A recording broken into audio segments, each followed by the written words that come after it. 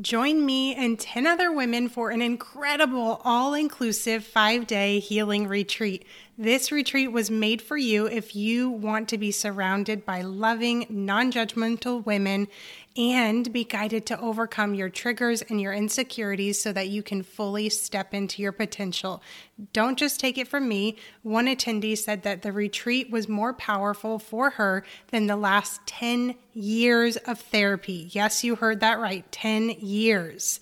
Now, I've just opened the doors to the priority list, and when you join the list, you will be the first to know when the doors open to sign up for Bravecation. Go ahead and click the link in the show notes to be added today. Hi, I'm Dr. Steph, and I'm here to guide you on your journey to healing from a difficult relationship with your mother. Whether she was narcissistic, emotionally immature, or just plain toxic, I want you to know that you are in fact not broken, and you do not have to suffer from anxiety or explosive emotional reactions like lashing out. You can break the cycle. You are a strong, capable woman who can handle any challenge that comes your way, and I'm going to show you how to have the ultimate control over your reactions so that you are unstoppable. Welcome to the Broken to Brave podcast. Happy Tuesday. I hope that your summer is off to a wonderful start. We have a few family plans this summer that I'm really looking forward to. And today, what I want to talk to you about is emotional immaturity, what that means and where it may be present in your life, especially if you identify as someone who feels broken at times and has a narcissistic or toxic mother. But before I jump in, I want to share some exciting news with you. By the time that you listen to this episode, I will have finished welcoming in all of our new founding members into Brave Breathwork. This program is truly revolutionary and one of the most powerful yet simple tools to recalibrate your nervous system and regulate your nervous system on demand. And when I say on demand, I mean it. And I just want to be fully transparent here. If you would have asked me about breath work earlier in my career, probably even as recently as 2 years ago. Yes, trying to get the timing right there. I would have been like, oh yeah, take deep breaths while I'm angry. That's not what we're doing in this program. Anyways, I will spare you the details right now, but I'm excited because I'm sending each of the founding members a gift in the mail. And I don't know if I'm the only one here, but I just get so excited when I get a package in the mail. And I'm also sending them a printed workbook and an HRV sensor, which will be used to identify their Goldilocks breathing rate. So we determine the rate that you need to breathe to regulate your nervous system based on your HRV. And in case you're thinking, okay, but what the heck is HRV? I'll give just a quick recap. A high HRV is what you need to thrive under pressure, to remain centered in triggering situations, to quickly recover from stressful situations, and more effectively even fight health conditions like depression, heart disease, cancer, and the list goes on and on and on. This is probably the most powerful number that you may have never heard of. And if this piques your interest and you wanted to be added to the waitlist to be notified first the next time we open the doors to the program, all you have to do is go to www.brave-method.com/waitlist, and you can click the link directly in the show notes if that's easier for you. Okay, so let's get back to what I was saying a minute ago. I've had several of you reach out to me and ask something along the lines of, okay, Steph, I don't think I have a narcissistic mother, but I totally resonate with basically everything that you're talking about. I'm confused. I've gotten that question from multiple of you in, various ways, but that's essentially a recap. And I'm really glad that you're asking this question. And I do have a few thoughts. And I know I'm saying all of this before I actually dive into what emotional immaturity means. So just hang with me for a few minutes, okay? So 3 thoughts that I want to start with. First, for the purpose of your healing and your growth journey, it really doesn't matter whether you had a narcissistic, emotionally immature, or toxic mother. I'm not here to blame because doing so really isn't going to help you show up as the best version of yourself. All blame will do is keep the focus on her. And if you want to heal, and I mean really heal, we've got to take the focus off of her. Now, does understanding and that your mother showed up that way give context and help you feel seen and understood? Absolutely. But in terms of healing, we want the focus on you. Second, what I want you to know is that if you identify as someone with a narcissistic, emotionally immature, or toxic mother, I understand. Truly, I get it, and I can, and I will help you so that you do not turn into her.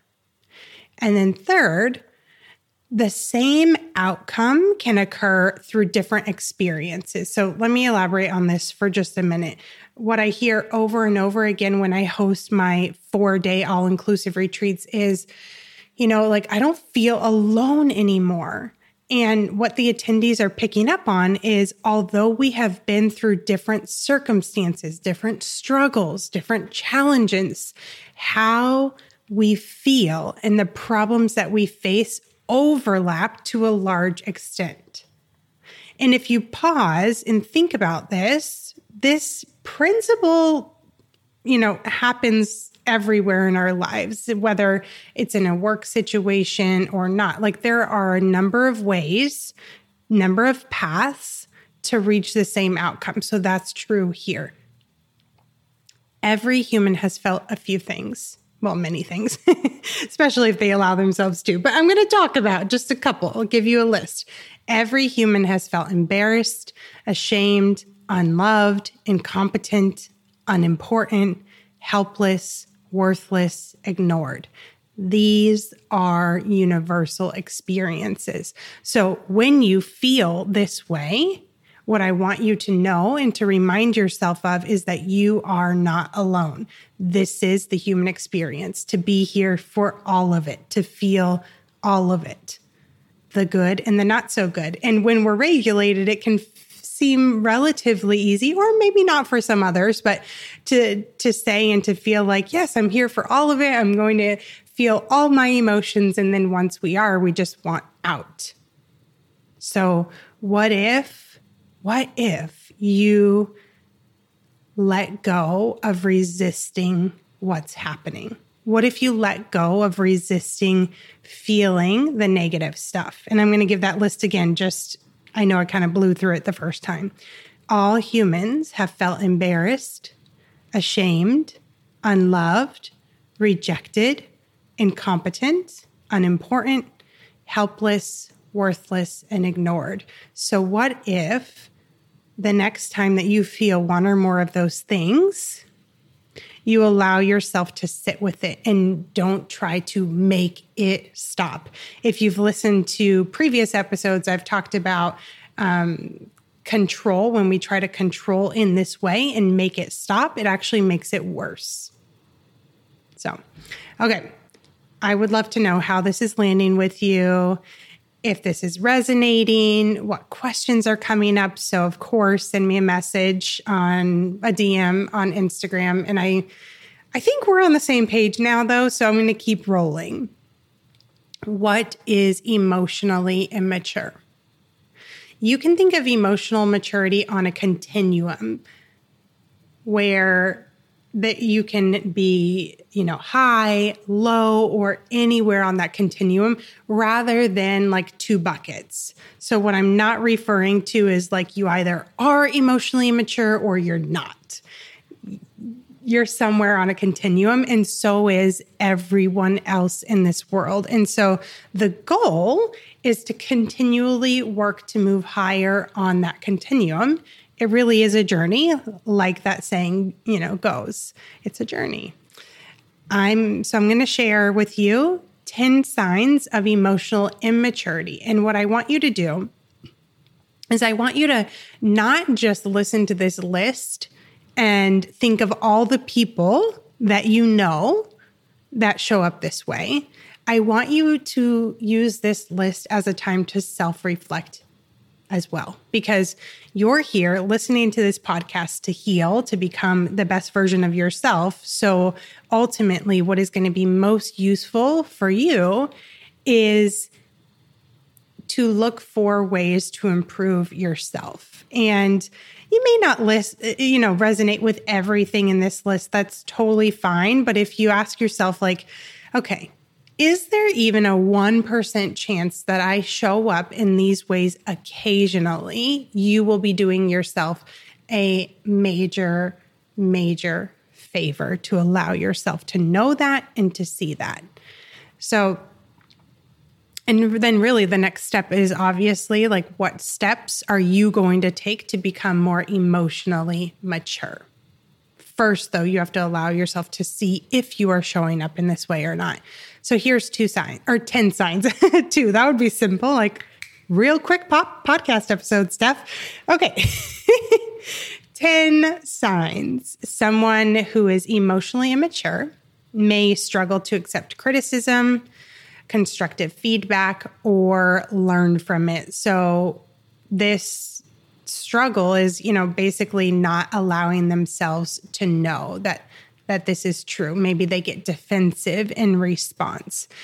And the more that you accept all parts of yourself, including those not so shiny parts, the more easy it will be to hear the criticism for what it is.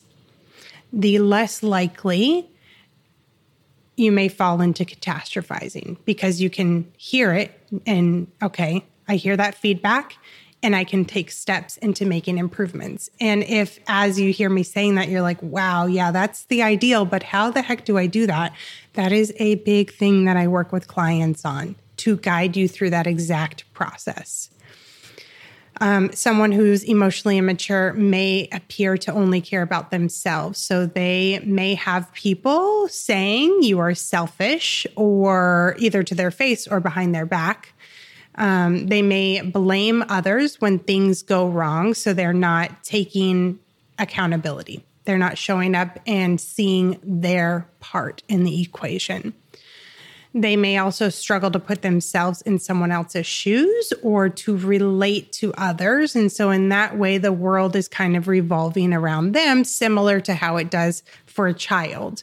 But obviously, a child out of the womb, the world does revolve around them, and they learn over time. They have the opportunity to learn over time to become more emotionally mature and put themselves in other shoes and show empathy. And so that may be lacking for someone who is emotionally immature. They may also lie rather than having a difficult conversation. Difficult conversations are hands down, the most common things that I work with clients around. For most people, we never learn, how do you have a hard conversation in a way that you're going to walk away from that conversation and feel good. And so I love taking people by the hands and showing you exactly how to do that. Difficult conversations can be really triggering for people. It can bring up a lot of fear about rejection and what ifs, and I've already tried it, and it's not going to do any good anyways if I say something. So very easily people can fall into lying rather than having that conversation. That is a sign of emotionally immature. All right, so what else? We're about halfway through our list. Someone who is emotionally immature may act in unpredictable ways, such as saying things without thinking about how they are going to affect those that they are speaking to. And you may, let's say that you interacted with somebody like this before. You may be like, it's a totally different person from one day to another. I don't know what to expect. Sometimes she's like this, sometimes she's like that.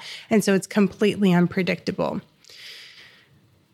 Another thing that could pop up is brushing things under the rug rather than apologizing for their part in conflict or misunderstanding. So the most emotionally mature thing to do is to talk about what happened, to take ownership for my part, to apologize for my part, and not just to brush it under the rug and hope people forget about it. Another common thing is denying their role in a conflict. And so this goes along with some of the things that I've already shared before, but it can be easier in the moment for those people to deny their role rather than to take accountability and take ownership. Something else that may pop up is taking steps to put the focus on them, even in situations where the person they're speaking to is sharing something difficult that they're going through. Like, imagine somebody talking about like something hard, that a challenge in childhood or a current challenge, and the person that they're speaking with makes it about them. That is super common and is a sign of emotionally immaturity.